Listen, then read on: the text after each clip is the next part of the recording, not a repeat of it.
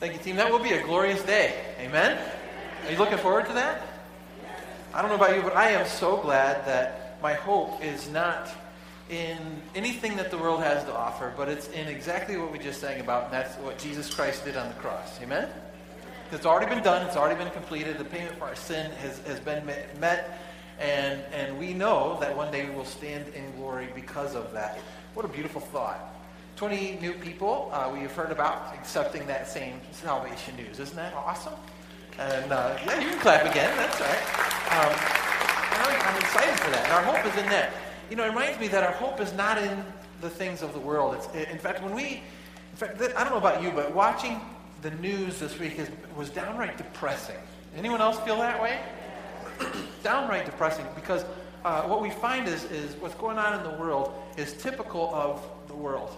It's typical of what we see going on around us. It's because of our human sin natures, right? And of course, I think most of you know that what I'm talking about is just seeing this back and forth escalation of racially motivated violence, right? Is that what we all saw the same news, right? And it's sad. But I want to remind you that the answer really isn't in the government.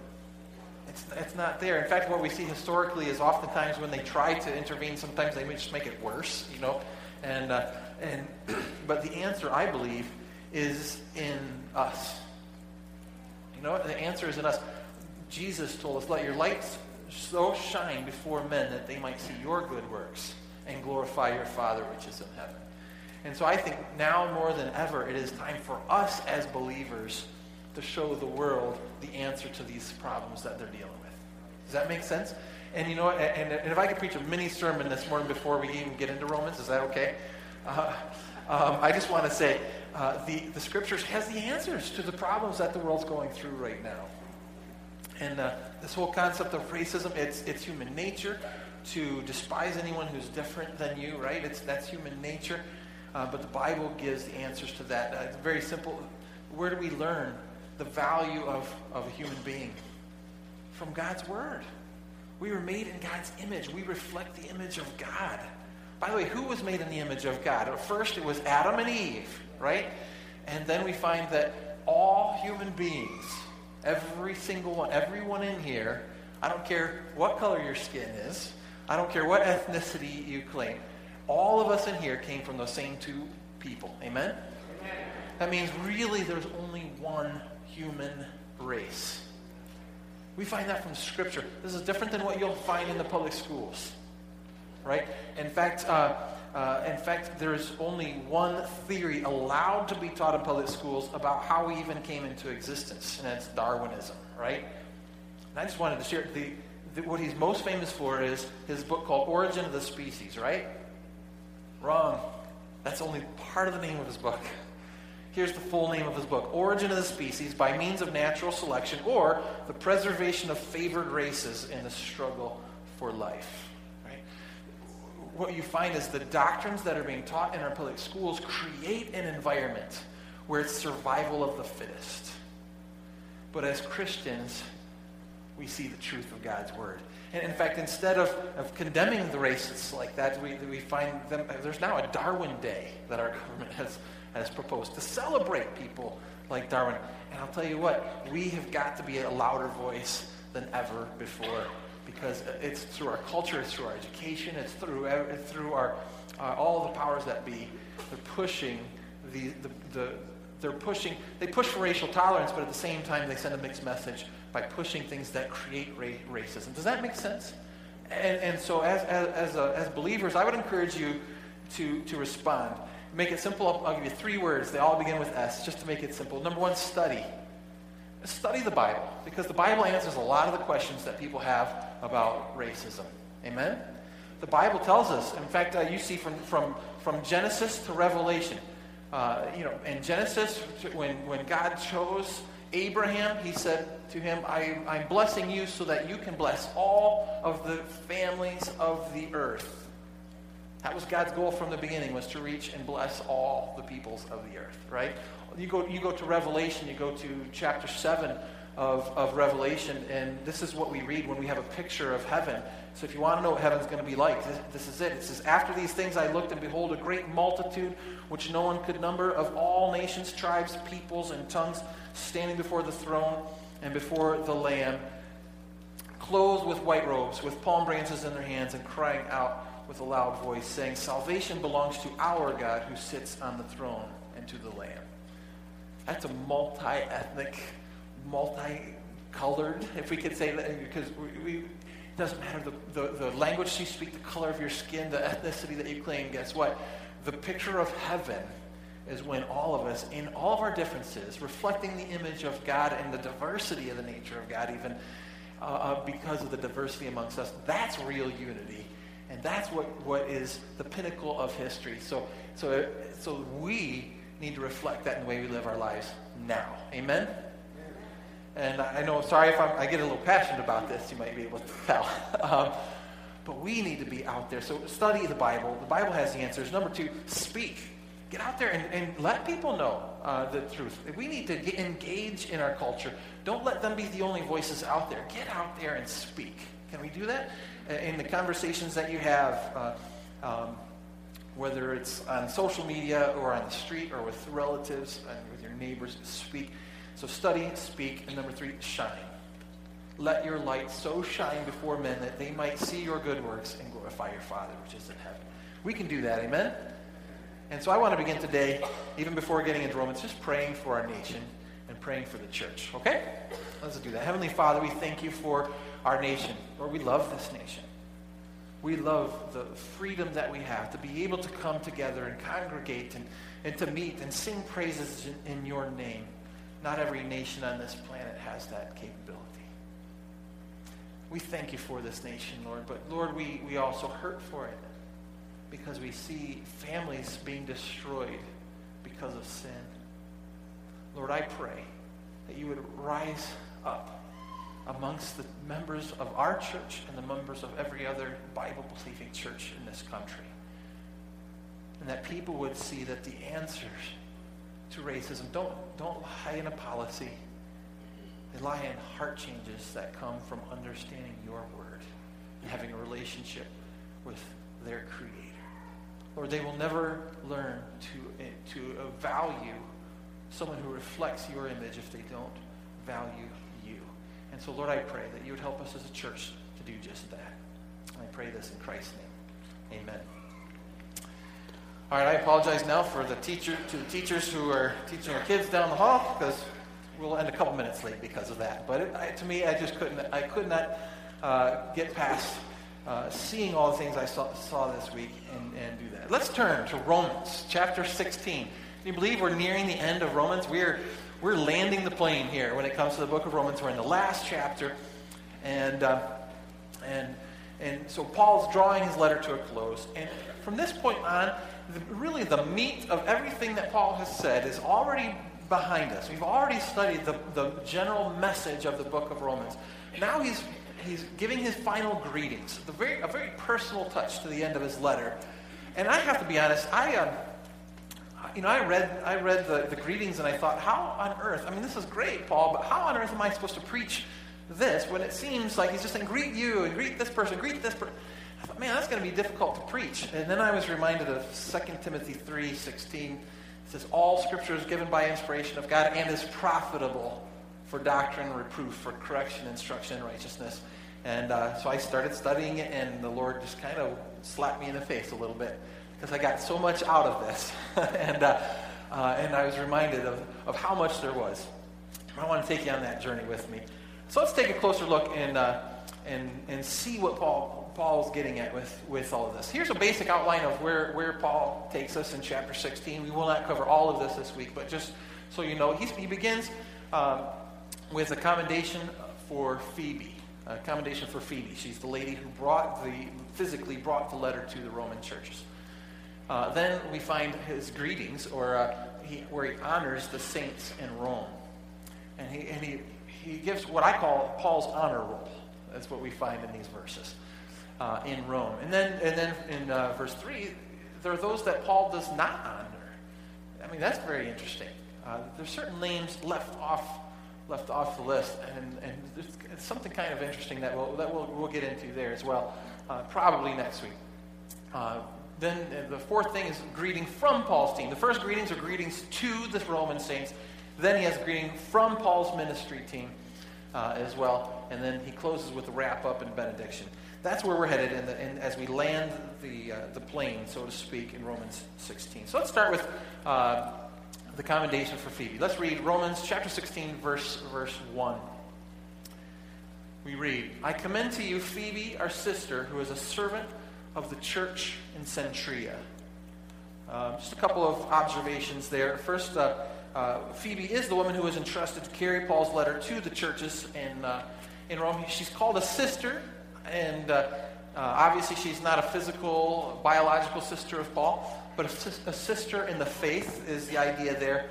And then she's called a servant. Some, depending on which translation you have, it might even say deacon or deaconess in some of your translations. It's because the root word is the same word that we find for deacon. It's the word that means a servant. And a couple different ways that could be taken. It can be taken as the office of a deacon. It could be taken as literally as a waitress, because the waitresses were called deacons, or it could just be in the common sense of the word servant, which is what I believe it is in this case. But someone who serves the Lord. And it goes on to say she's a servant of the church in Cenchrea. That's a port about 9 miles east of Corinth, which is where Paul was when he wrote the letter of Romans. Then it goes on to say that you may receive her in the Lord in a manner worthy of the saints, and assist her in whatever business she has need of you. For indeed she has been my helper of many, or she has been a helper of many, and of myself also. And so here we find Paul asking the churches really for two things. Number one, hospitality. That's what it means when it says to receive her in a manner worthy of the saints. And then number two would be to help her financially. Assist her in whatever business she has need, because it costs money for her to get around and to take this letter all around. And so the churches would help cover that. And that's an important, we call that borrowed credibility. They had no idea who Phoebe was. But Paul was saying, she has been a helper to me and to many people, so receive her just as you would receive me. That happened to me when the first time I took some servant leaders courses and I was giving them in Ecuador. I had never been to Ecuador. I didn't know anyone in Ecuador. But my teammate, Cam Wolford, he had started the church there, and he knew the people very well. He had had contact with them over the years, and so he told them, hey, when Dave comes, treat him well. Treat him like you would treat me. And so it's borrowed credibility in a sense. And so when I went there, I was overwhelmed with the hospitality that they gave to me in Ecuador. In fact, they bought a house for me. It's about this big, and I have it on my shelf in my office. But they said, that's how much we love you. We wish you could get a big house, but here's a little house. And so they have a sense of humor there in Ecuador, too. But that's really what Paul's saying here. Phoebe is really probably one of the most commended people in the chapter here because of that. And so this is how he asks them to receive her. And then he begins in his greetings. I'm going to read through all of them just so you get a feel for what Paul was talking about in verses 3 through 16. So let's read all of verses 3 through 16, and then we'll walk through them a little bit slower. Greet Priscilla and Aquila, my fellow workers in Christ Jesus, who risked their own necks for my life, to whom not only I give thanks, but also all the churches of the Gentiles. Likewise, greet the church that is in their house.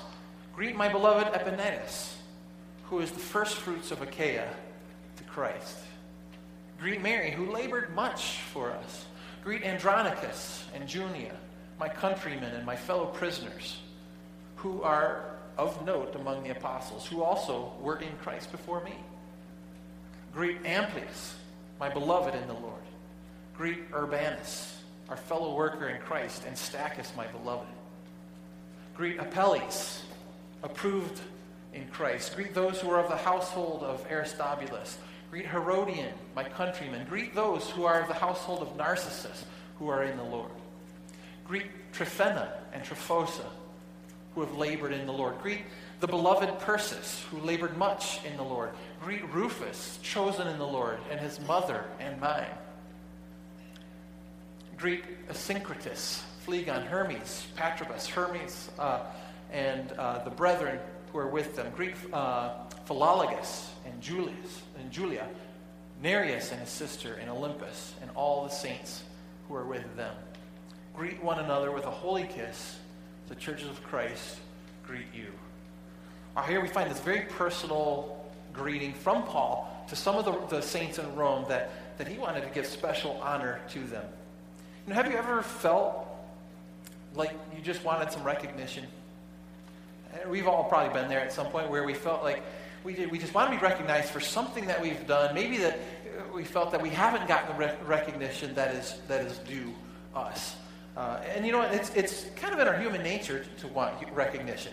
Isn't that true? We just love to see our name somewhere in a recognizable place. In fact, as children, we find when you put a picnic table right out here, a brand new picnic table, you know how long it takes before we find that someone's carved their name on it? How long? If Scott's in here, he could probably tell you. But I think it was about 45 minutes, right? That we had it out there. Scott went out 45 minutes later, and sure enough, someone's carved it. Why? Because there's something inside us that we want to be recognized, and we put our name out there, right? Jack was here. And unless we think that that's only for kids, adults do the same thing. It's just that we like to put it in bigger places, right? By the way, this is not a political statement, all right? So I'm just saying, by nature, this is how we are. Even in Christianity, we find it. We have people who name their ministries after themselves instead of after Christ. Isn't that true? And so we find that consistently. It's just part of our nature to want to see our name up somewhere in recognition. And you know what? Here's a chance where we have a list of names that are not just carved in wood, not just put up in lights, not just plastered on websites, something that has been inscribed into the very inspired Word of God, which lasts forever. You think that's important? Of course it's important. And so here we have a chance to see how God has honored people for something that they have done. And so I think it's worth giving it the attention that it deserves, don't you? Let's look through those a little bit more. I call this, again, Paul's honor roll, right? Let's take a quick look at some of the names on here. There's some interesting things that we'll note. First, we found Priscilla and Aquila in verses 3 through the first half of verse 5. Now, these aren't strange names to us. If you've read the book of Acts, and we first meet them in Acts 18, they were tent makers by trade. They were driven out of Rome by the Emperor Claudius, and back in 52 AD. They went to Corinth where they met Paul, who also knew how to make tents. Paul was a tent maker by trade, so they kind of connected on that level. There they accepted Christ through Paul's ministry. Within 2 years, they joined Paul's ministry team, and they traveled with him, because you can make tents anywhere. So that's what they did. They took their tent-making business with them and actually helped support Paul's missions trips. And so they went with them to Ephesus, and while serving in Ephesus, in fact, it was them who heard a great speaker in the public square, and they heard a great speaker named Apollos, who was preaching a great message, but without Christ. A great Old Testament understanding. And so they went and said, hey, can we talk with you? They talked with Apollos and said, let us share with you who Jesus Christ is, because he's the fulfillment of everything you're talking about. And Apollos accepted Christ and became one of the largest men of impact in the early church. In fact, Paul mentions Apollos in 1 Corinthians 13.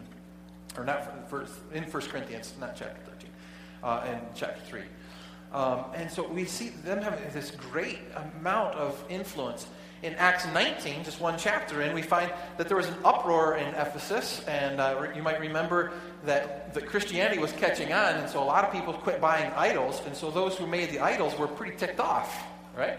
And so there was a big uproar, and they were part of that process of going through that with Paul. That's probably what he means when he says they were willing to risk their necks for me and for the gospel. A great man and woman of the Lord. He goes on, next he talks about Epaenetus in verse 5b.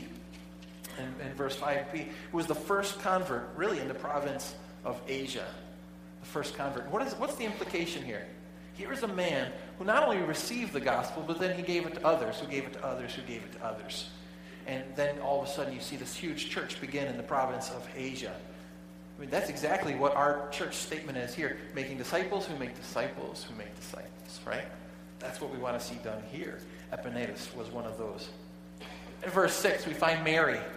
It doesn't say a whole lot about her, but it does say this. We read, greet my beloved, verse 6, greet Mary who labored much for us. That's all it says. In fact, she's oftentimes called from here out Mary the toiler. Why? Because she toiled, she worked, she labored. She may not have been a great speaker, she may not have been an evangelist, but she worked hard. And Paul says that's worthy of honor. Does that make sense? That was worthy of honor. And here her name is carved in the Word of God. Goes on in verse 7. Talks about Andronicus and Junia.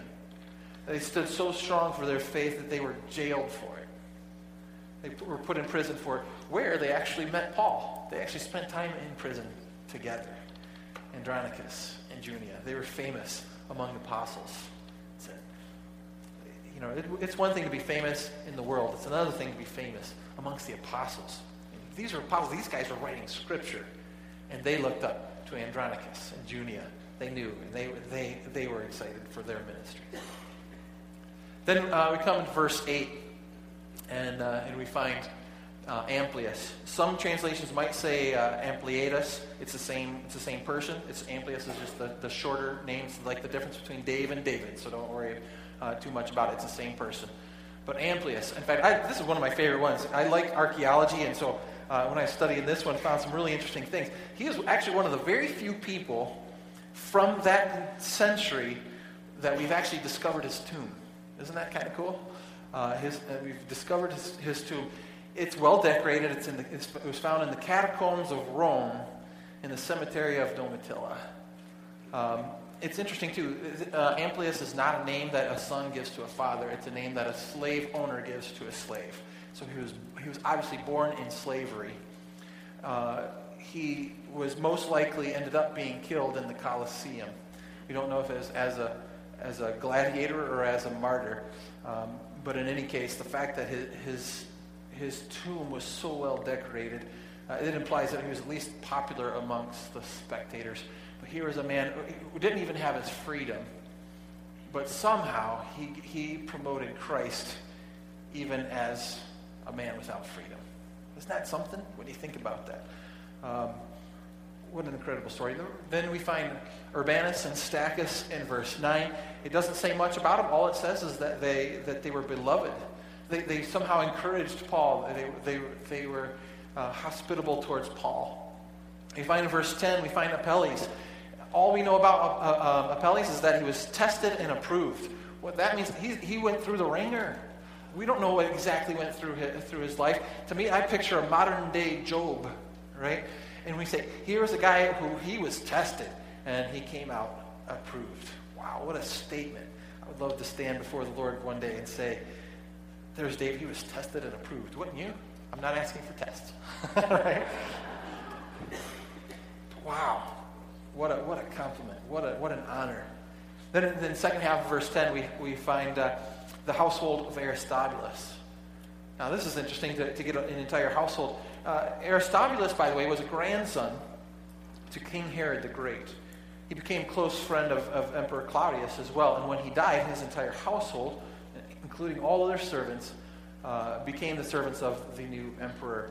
So they held much influence. That was considered an honor to be there to serve amongst them. And then he points out one of the household of Aristobulus in particular, and that is Herodian. In fact, we find that in verse 11a. We find Herodian, one of the household of Aristobulus, who actually still bore part of the name of Herod. And then we find Narcissus in the second half of the verse. Narcissus actually began his life as a slave and worked his way up to becoming the personal secretary of Emperor Claudius. And when Claudius was murdered, Nero took his place and took over the household of Narcissus as well. We have Tryphena and Tryphosa, which is kind of interesting. You know what their names mean? Their names mean dainty and delicate. They're sisters. And their names were dainty and delicate. These are names that were given amongst aristocracy, rich people. And their names would fit, dainty and delicate, right? people who would not like to get their hands dirty. However, look at what it says in verse 12.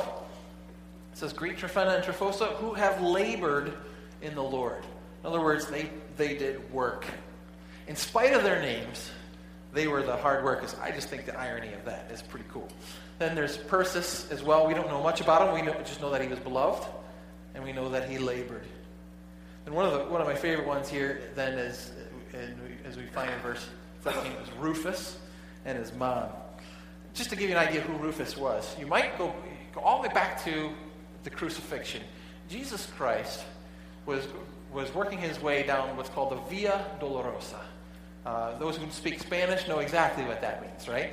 Because it's so close to Latin. It really means the painful road. Right? So Jesus was walking the painful road. He had been beaten, and he was getting ready to be crucified. He was asked to carry his own cross. He's carrying his own cross, and he comes to the point where he just can't do it anymore, and he stumbles and falls. Remember that? And then the Roman centurion looks for someone in the crowd, and he points out at an individual in the crowd and says, "I want you to carry his cross for him." And so he points out a man from Africa, from Cyrene actually, and his name was Simon. Well, that must have really had an impact in Simon's life, because his two sons, one being Alexander and the other being Rufus, both went on to do great things for the Lord. Alexander did some awesome things for the Lord. He had a great testimony. In fact, he was one of the ones who sent a rescue team to rescue Paul from Ephesus, right? And what a brave man, had a great influence for the Lord.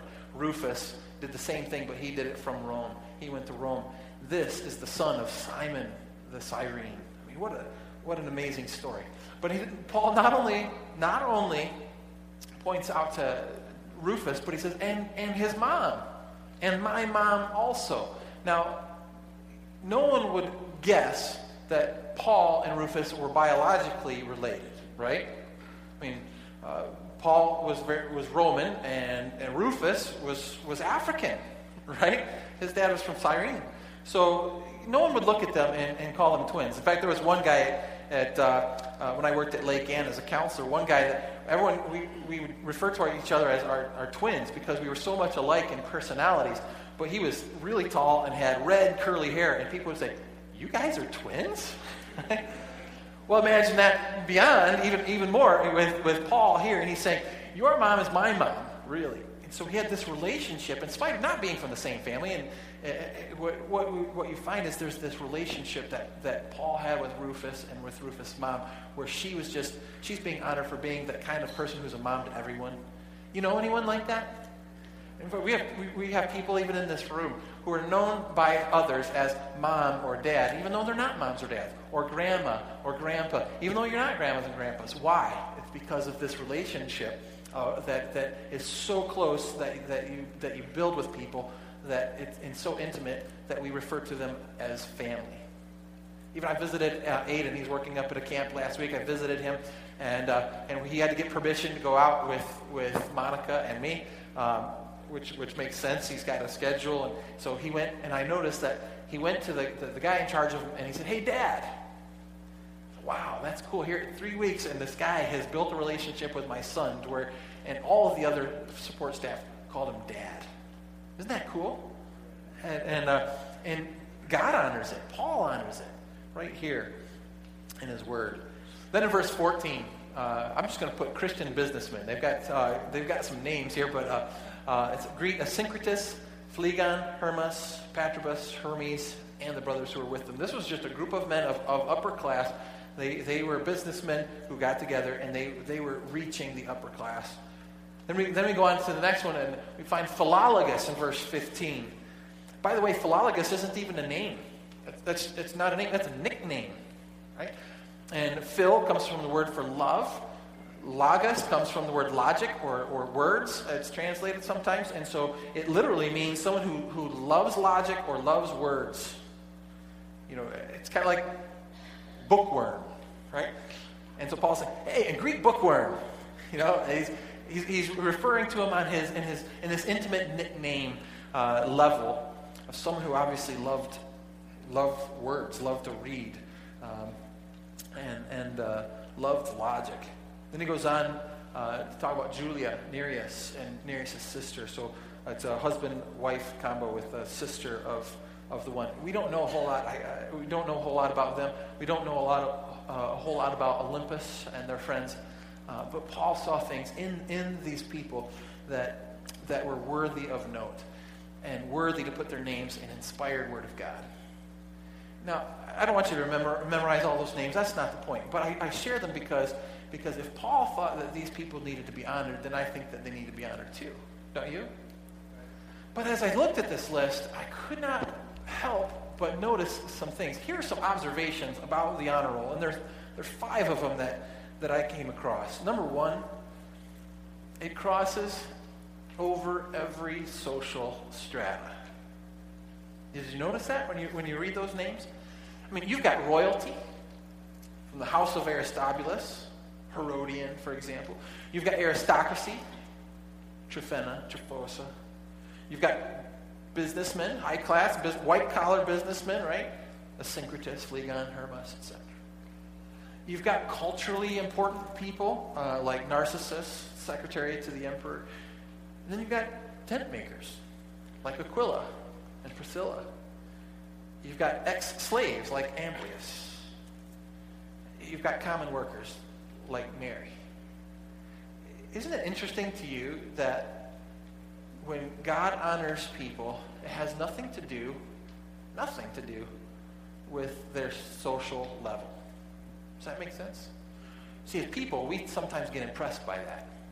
Like, wow, I just talked to a governor, or I just talked to someone important. And does that impress God? Not at all. You think God ever shakes in his boots because he's going to meet somebody? No. Right? Neither should we. We should value everybody. And it should have nothing to do with social strata, and that's exactly what we see here. Paul's talking about big people. Mary is on the same list with Aristobulus. Isn't that cool? I mean, it's the great equalizer when we see things from God's perspective. Here's another observation. It crosses over ethnic barriers. Right? You have Greeks like Priscilla and Aquila. You've got Jews like Mary. You've got Romans like Andronicus and Junia.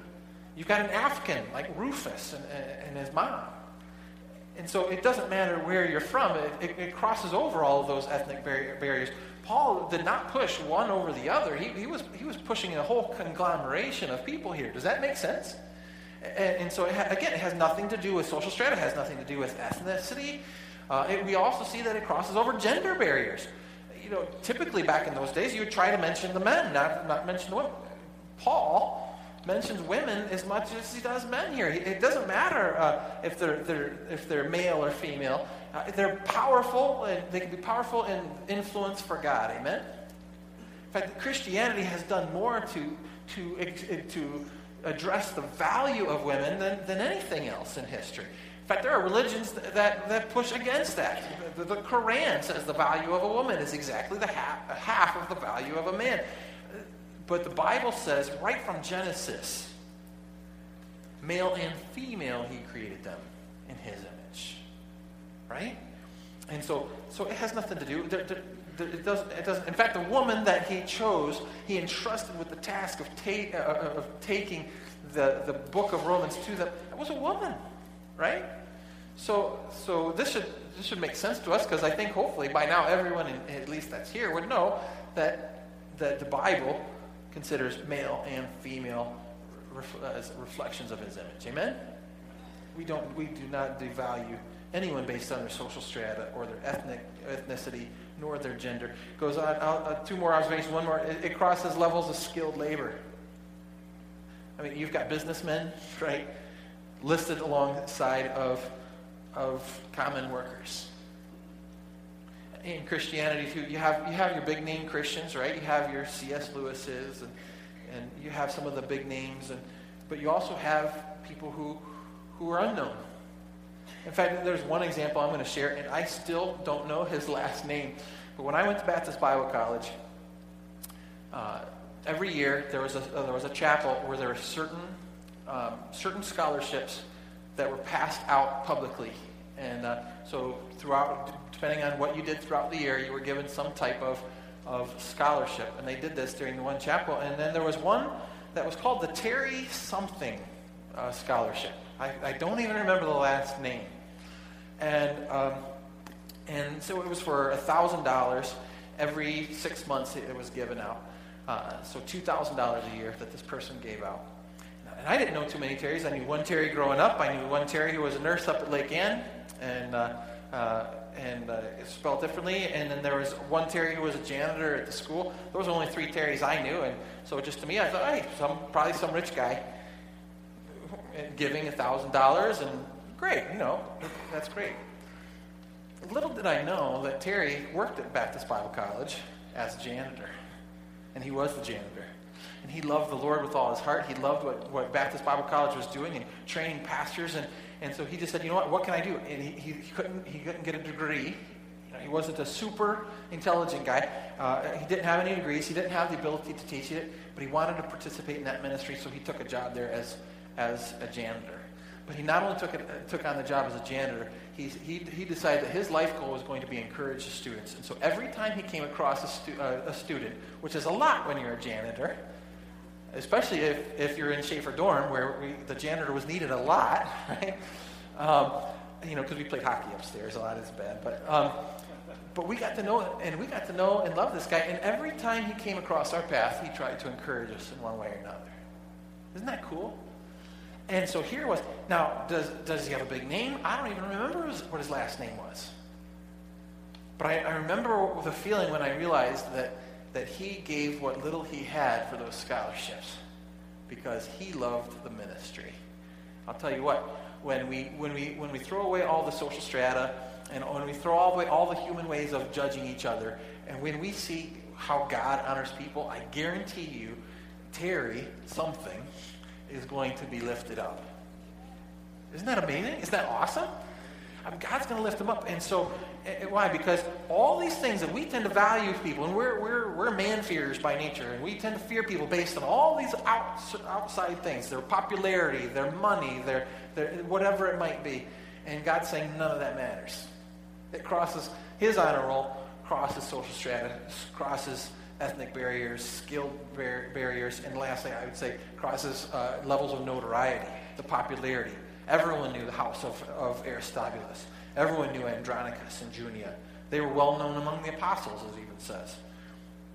And so when you looked at this, you've got all of these things, and the divine honor has nothing to do with any of them. Isn't that cool? Divine honor has nothing to do with race, social status, gender, skill level, notoriety, nothing. Why were they honored? I found 3 things. When I look through this list and study them, there are 3 things that seem to pop up an awful lot. Number 1, they were honored for their faithfulness. Right? They were honored for their faithfulness. They found their role in the Great Commission and they stuck to it. In fact, when Jesus was explaining what it's going to be like for us, and he uses a story to explain what it's going to be like for us, when we stand before God and we're judged by his standard, Jesus used a story, and we call it the story of the talents, or the parable of the talents. And in Matthew 25, he tells a story of a businessman who entrusts 5 talents to one man, 2 talents to another man, and 1 talent to another man, and says, I'll come back and I want to see how you've invested it. The man who had received 5 talents went out, and what did he do? He turned it into 5 more.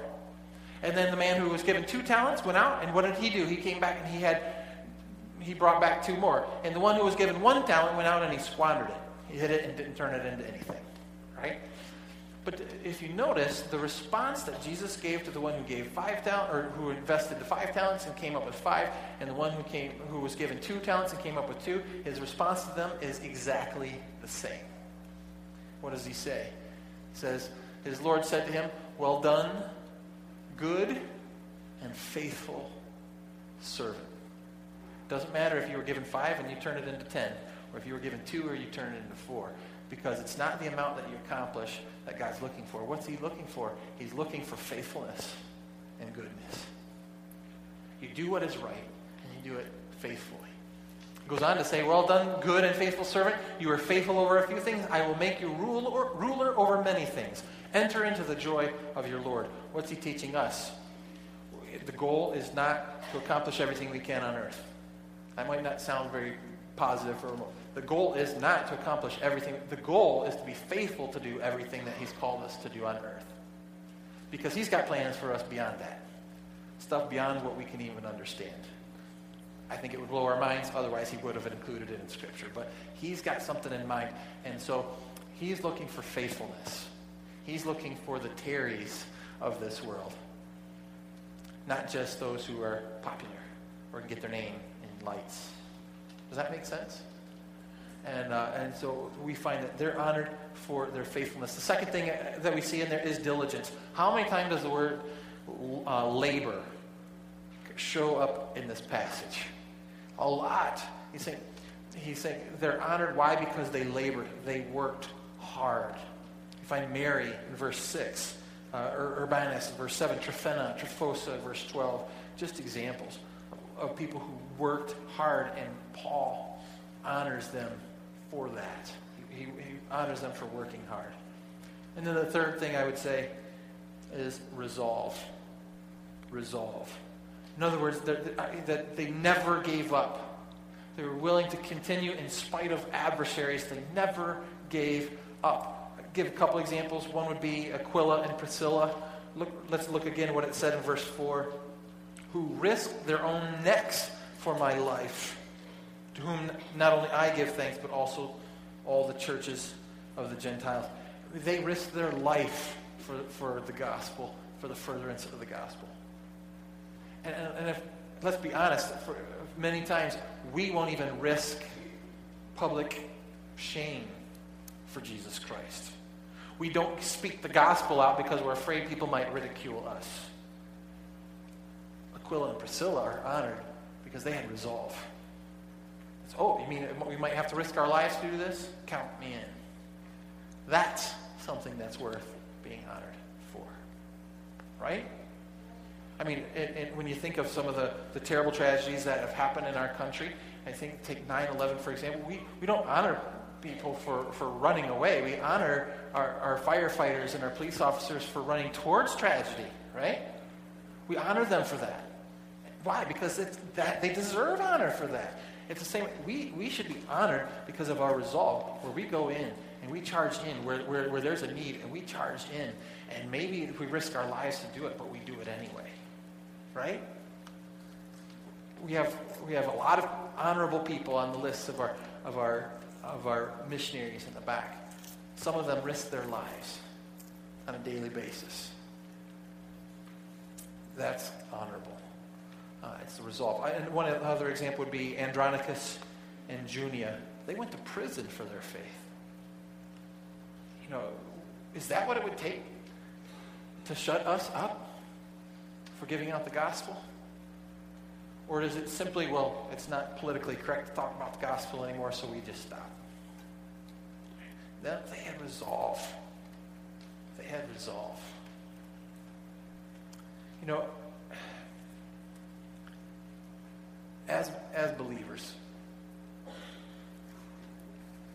this should be the goal for all of us. To be faithful. Find our role in the Great Commission. I don't care what it is. Whether it's to be a great author or a singer or whether it's just to work hard in the church. But be faithful. Be diligent. Do it well, and do it with resolve. Don't ever let anything stop you. Is that how you would describe, if you think about the church in the world today? Sometimes yes, sometimes no. How do we change that one at a time? We say, I'm going to find my role. I'm going to do it diligently, and I'm going to do it with resolve. It's really what today's application is all about.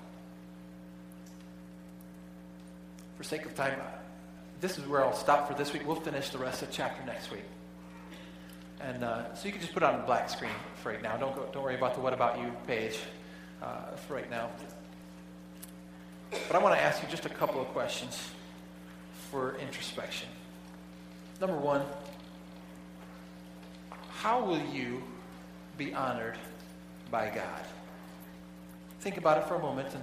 And, life is short. I don't care if you live to be 110. That's pretty short in light of eternity. How will you be honored by God? If the Lord were to come back today and you were to stand before him, what would he say to you? Would his words be, well done, good and faithful servant? Or would it be, wow, there's so much potential that just wasn't realized? How would you be honored by God today? Secondly, I want to ask you, do you seek recognition for your accomplishments? Or for your status in the world?